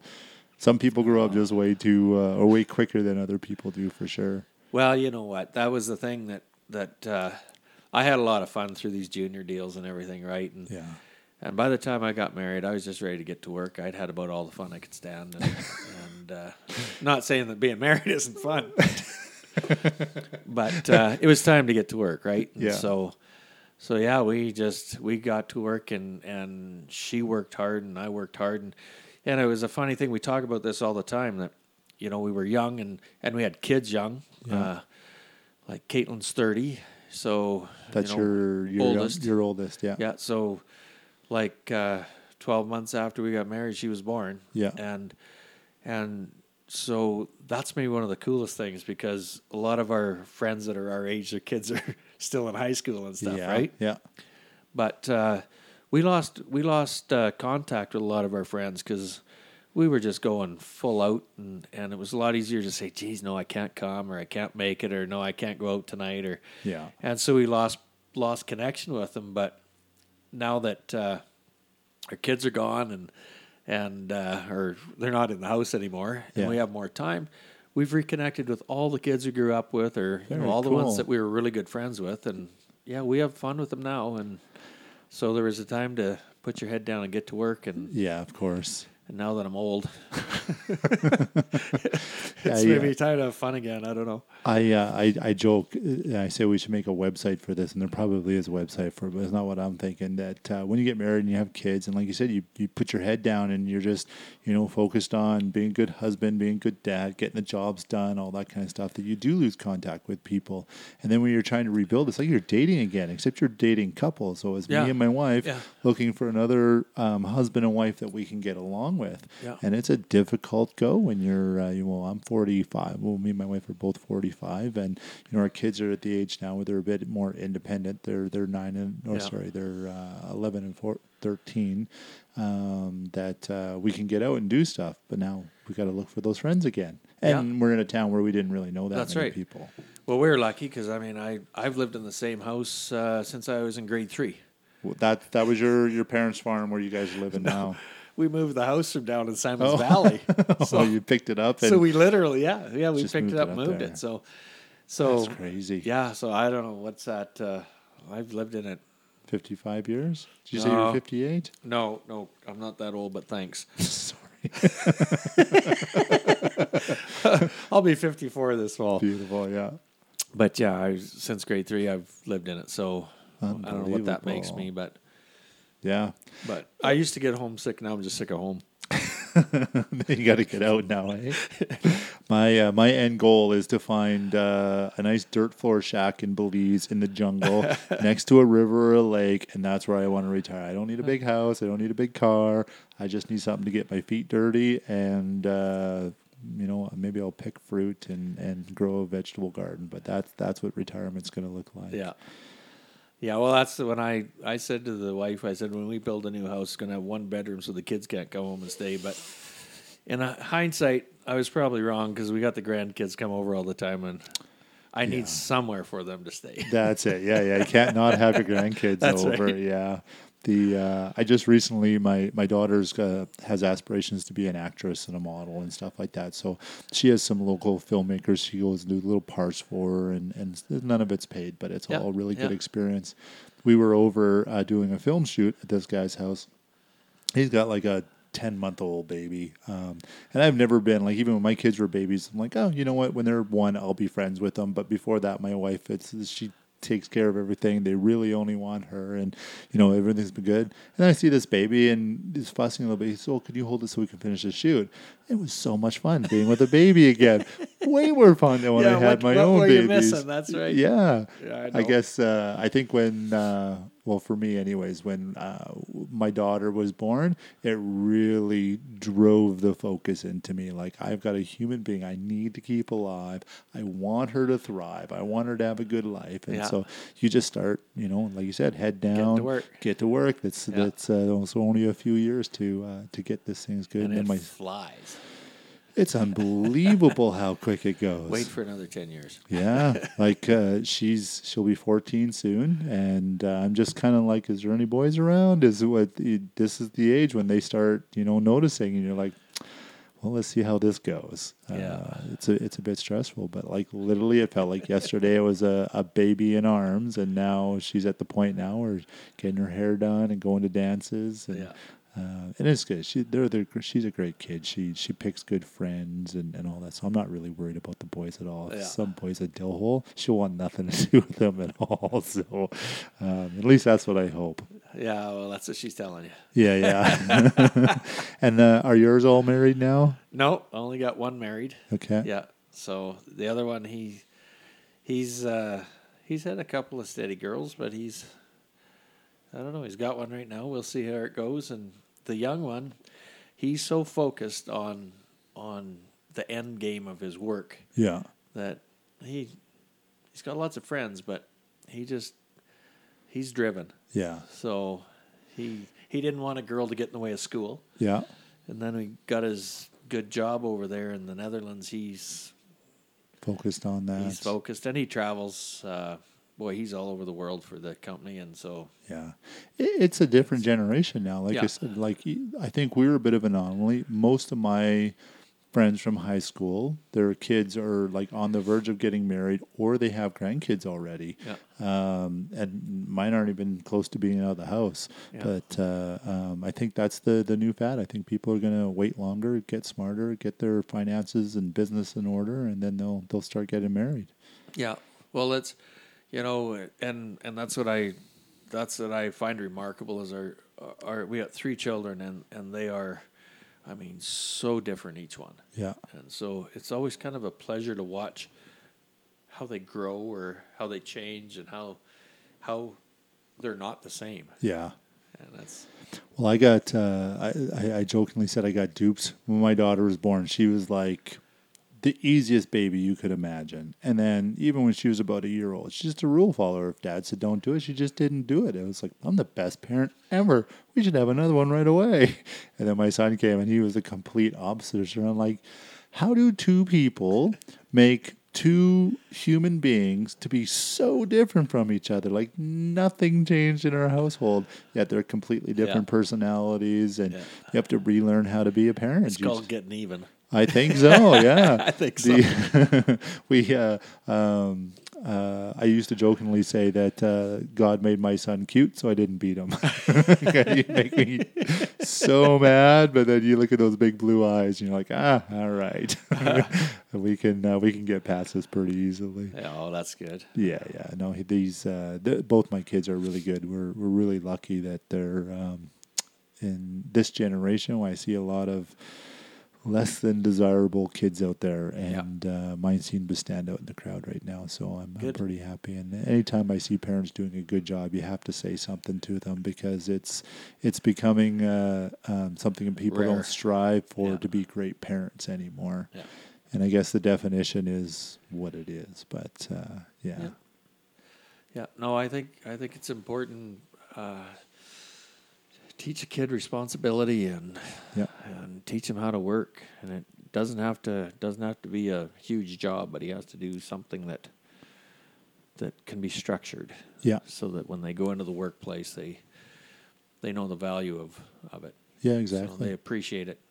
My wife used to manage grocery stores, Sobeys, different departments in Sobeys, and then became an assistant manager of the store. But she'd get these 15, 16-year-old kids in the store and tell them to go sweep up, and they wouldn't know how to use a broom. Yeah. We get 15, 16. I'm like, how do you get to that age and have never swept a floor before? And that's like a major fail. And I think people are more concerned of being friends with their kids than turning them into good adults. Yeah. I won't say too much. I know that that the kindest thing that you can do is teach your kid to be respectful and to give them the ability to carry on with life. Yeah. And if you have somebody that doesn't know how to do anything, you're not being kind to your child. You need to open the horizon, and it doesn't mean you have to teach them. Yeah. I mean, take them somebody else. Take them to a friend that has a talent or has a place that can put a kid to work and give them a skill. And they may not like it. I always said that kids should start working when they're about 14, 13 years old, Yeah. so that they know what they don't want to do when they get older. Right. It's not about finding a job you like. I think the most successful thing is find a job you don't like. Yeah. And find out what you don't want to do. Right. In high school, I went to work at the transportation building, and the first one was in the parts department. Yeah. So I was grabbing parts. I was grabbing all sorts of things, like from pickaxes to tires to files, Yeah. and load trucks up, and they'd go out with them. I knew I didn't like that. Yeah. I went back to work for the transportation building next time when I was in the welding shop. I loved welding. Nice. I just loved it. Yeah. But I learned from that I didn't want to work for the government, because I almost failed because I didn't stop for my coffee breaks or my lunch one day. Yeah. Because at home, I don't stop for coffee breaks or lunch. Dad doesn't let you stop. Mom No. will bring you food when you're hungry. Well, when she's ready, That's yeah. right. Yeah, exactly. So I had to get a job done in there. I was building a project, Yeah. and I had to go in for a whole day, or else you couldn't get your hours in. So you had to do a couple of stat days at school. Yeah. So I go in to do this, and the bell rings, and everybody cooks. Oh, you lazy buggers. And I'm just welding away and going, and I had to bring my counselor in and plead for my marks. And I said, well, was I not a good welder? Did I not do everything you said? Well, you didn't. I said, well, what did I do wrong? Well, you didn't stop for coffee, and you didn't stop for lunch. That's unbelievable. So then I just learned that wasn't how I wanted to work. Right. So I learned that from that experience, right? Yeah. And that's what I think work experience is all about. I agree. I think everyone should go work at a fast food joint for a couple of weeks, or a coffee shop, and Yeah. go see what a tradesman does. I manage a spray foam company right now. Go haul around a spray foam hose for a day and see how you feel at the end of it, because it's not made for everybody. You got to be some kind of durable to do that job, right? My first trade was drywall. I hung board and taped and textured and sanded, and tell you the truth, I'd rather slip my wrist than do it again. But I've got the skill sets. If I need to, I can get it done. I agree wholeheartedly that we can't just expect that at 18 they're going to go to school for exactly what they want to do and then come out and love doing it. So you go back to what we were talking about, the agriculture community chipping in and helping out and volunteering. One of the things that's pretty cool, and I've stated it to a lot of different government organizations that try to squash what we do, try to put labor laws in that'll apply to agriculture. That's a broad painted brush. That's a big thing in Alberta right now. Yeah, it's a huge deal. And they were trying to put in that our kids couldn't work at home. Right. Well, our kids work at home from day one. Like they go out and they do what they can do. And I think that's what makes ag kids, farm kids, really special in the world. Yep. Is that they go and they do everything. I mean, we're talking about go to work for a fast food. Well, you might learn how to sell an animal. You might learn how to sell meat. Then the next day you're learning how to clean up the poop in the corral, or the next day you're learning how to feed them. And by the time the kids are 14 years old, they've drove the machinery and they're well-rounded, and they've talked to lots of people, and they have a skill set that's hard to beat. And we're fortunate that we have the ability to allow our children to do that. Yeah. It kind of gives them a leg up on a lot of other kids that just don't have that opportunity. Yeah. And I don't think it's that hard to stand out in today's community, but they will definitely stand out if they've had that background. And I don't think you got to make the rule for the 1%. Yeah, there's been some unfortunate accidents in family, and no means am I saying that the parents were negligent or anything. Oh, no. I don't know. Stuff happens. It happens at schools. It happens in grocery stores. Accidents happen everywhere. Honestly, sometimes you're lucky if it doesn't. Right. Right? So, I mean, it's a dangerous world that we work in. And I think that if somebody spent a year in doing what we're doing, I think that they would figure we're doing an awful good job of being safe. Yeah, exactly. Even for all the bad things that happen, Yeah. we're doing a fantastic job. Well, I think some of the government enforced safety is actually more hazardous. I remember, so my first trade was drywall, hanging board all the time. It was running shoes, shorts, put my big tool belt on, my screw guns, my nails, all that kind of stuff. And I'd hang board for years. and no injuries, no busted toes, no busted fingers, nothing was going on. And then all of a sudden, WC hammered down, everyone's got to wear steel toe boots. Well, we do everything off of sawhorses, and those steel toe boots have the big shanks on the bottom. I fell off of sawhorses more on my steel toe boots than I ever did. Because you couldn't feel it. I couldn't feel the edges, like tripped on ladders, tripped coming upstairs. You know, your legs are more tired at the end of the day wearing those boots all day long. And everyone's just like, slow down. Like, I'm piecework. There's only so much slow down I can do because it's 2,000 board feet per day per man on the site, or you don't pay your mortgage. Like it's a hard go to get up that much board. And, you know, they do everything they can trying to slow you down and not make a living in it. And I know some of it is very valuable, you know. Sure it is. I think you got to be really safe. I mean, we have had some tremendous wrecks that we haven't had videos on that we should have. We'd have made more money with our videos than go viral. Yeah, like I don't know how many times my dad's broke his legs, or I mean, I've lost the end of a finger, and it happens because you're dealing with live animals and moving parts and all those things, right? Yeah. But it's not because we weren't careful. Right. It's just because these things happen when you're. I had a hold of a rope on a 2,200 pound bull, and he jerked it back, and it caught it on a steel pipe. Oof. Cut the finger off. Yeah, I mean, it happens. It wasn't because I wasn't careful. Yeah, I had somebody on the other end of the rope. I said if he pulls back, let go, and the rope just jammed. Yeah, it just happens. Just right? happens. Yeah, we think it out as good as we can at the time, right? Exactly.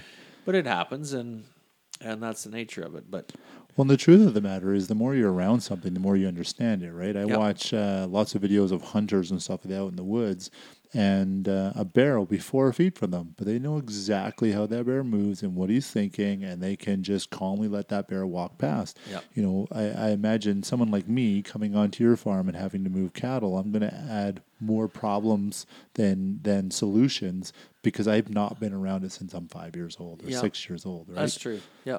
I don't think these government organizations realize that how much knowledge you get by just being around it all the time. And you tell those kids, oh, they can't be on the farm anymore. They can't be in a tractor. They can't be on a combine. They can't be around cattle or pig. Well, when they do, the accidents are more likely to happen. Yeah.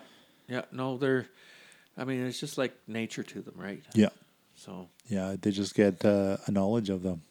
You know what? We're nearly 2 hours in. It's about a length of our podcast. I really appreciate you coming out and sharing with us. How can people get your local ranch products?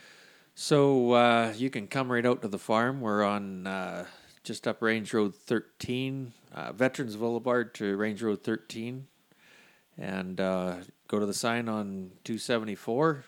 Go left. You'll see another sign that says your local ranch right at our gateway. We are about 400 meters from the Airdrie city limits on Township Road 274. Perfect. So, or you can go online, look up yourlocalranch.com, and you will find our online store. And you can read about us, look at our products, and see what you like. Correct me if I'm wrong, but you can place your order on there, pay for it online, and then you just drive up to ranch, pick it up, and you're good to go. Yep.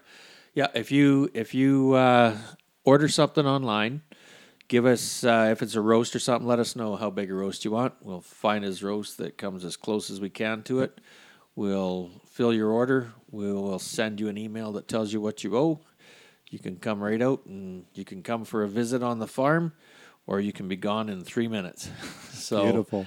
Yeah, whatever you like. So www.yourlocalranch.com. That's right. And you're on Facebook at Your Local Ranch. And I highly suggest everyone go out, check out the ranch, talk to Wayne, talk to his family, see what they've got going on out there. Definitely pick up some ribeyes because they are phenomenal. It's my favorite thing out there. And thanks so much for the jerky and the pepperoni that you brought out today. I know me and Eric will be looking forward to digging into that a little bit later. Yeah, anybody can come out and when the store is open. We're open Thursday 10 to 6, Friday 10 to 5, Saturday 10 to 5. We might be going to open a little more often than that. We'll just have to see how our time allows. But cool. If we're open, come on out and I'll show you around, or Rhonda will, one of one of the family will show you around, and you can see Beautiful. exactly what we do there. Awesome. This is I Want to Know with Chad. Sorry we didn't have Mark today, but we have Wayne Hansen here. So thank you, everybody, for listening, and we'll see you next week. Thanks, Chad. And we are out. That's not the out button.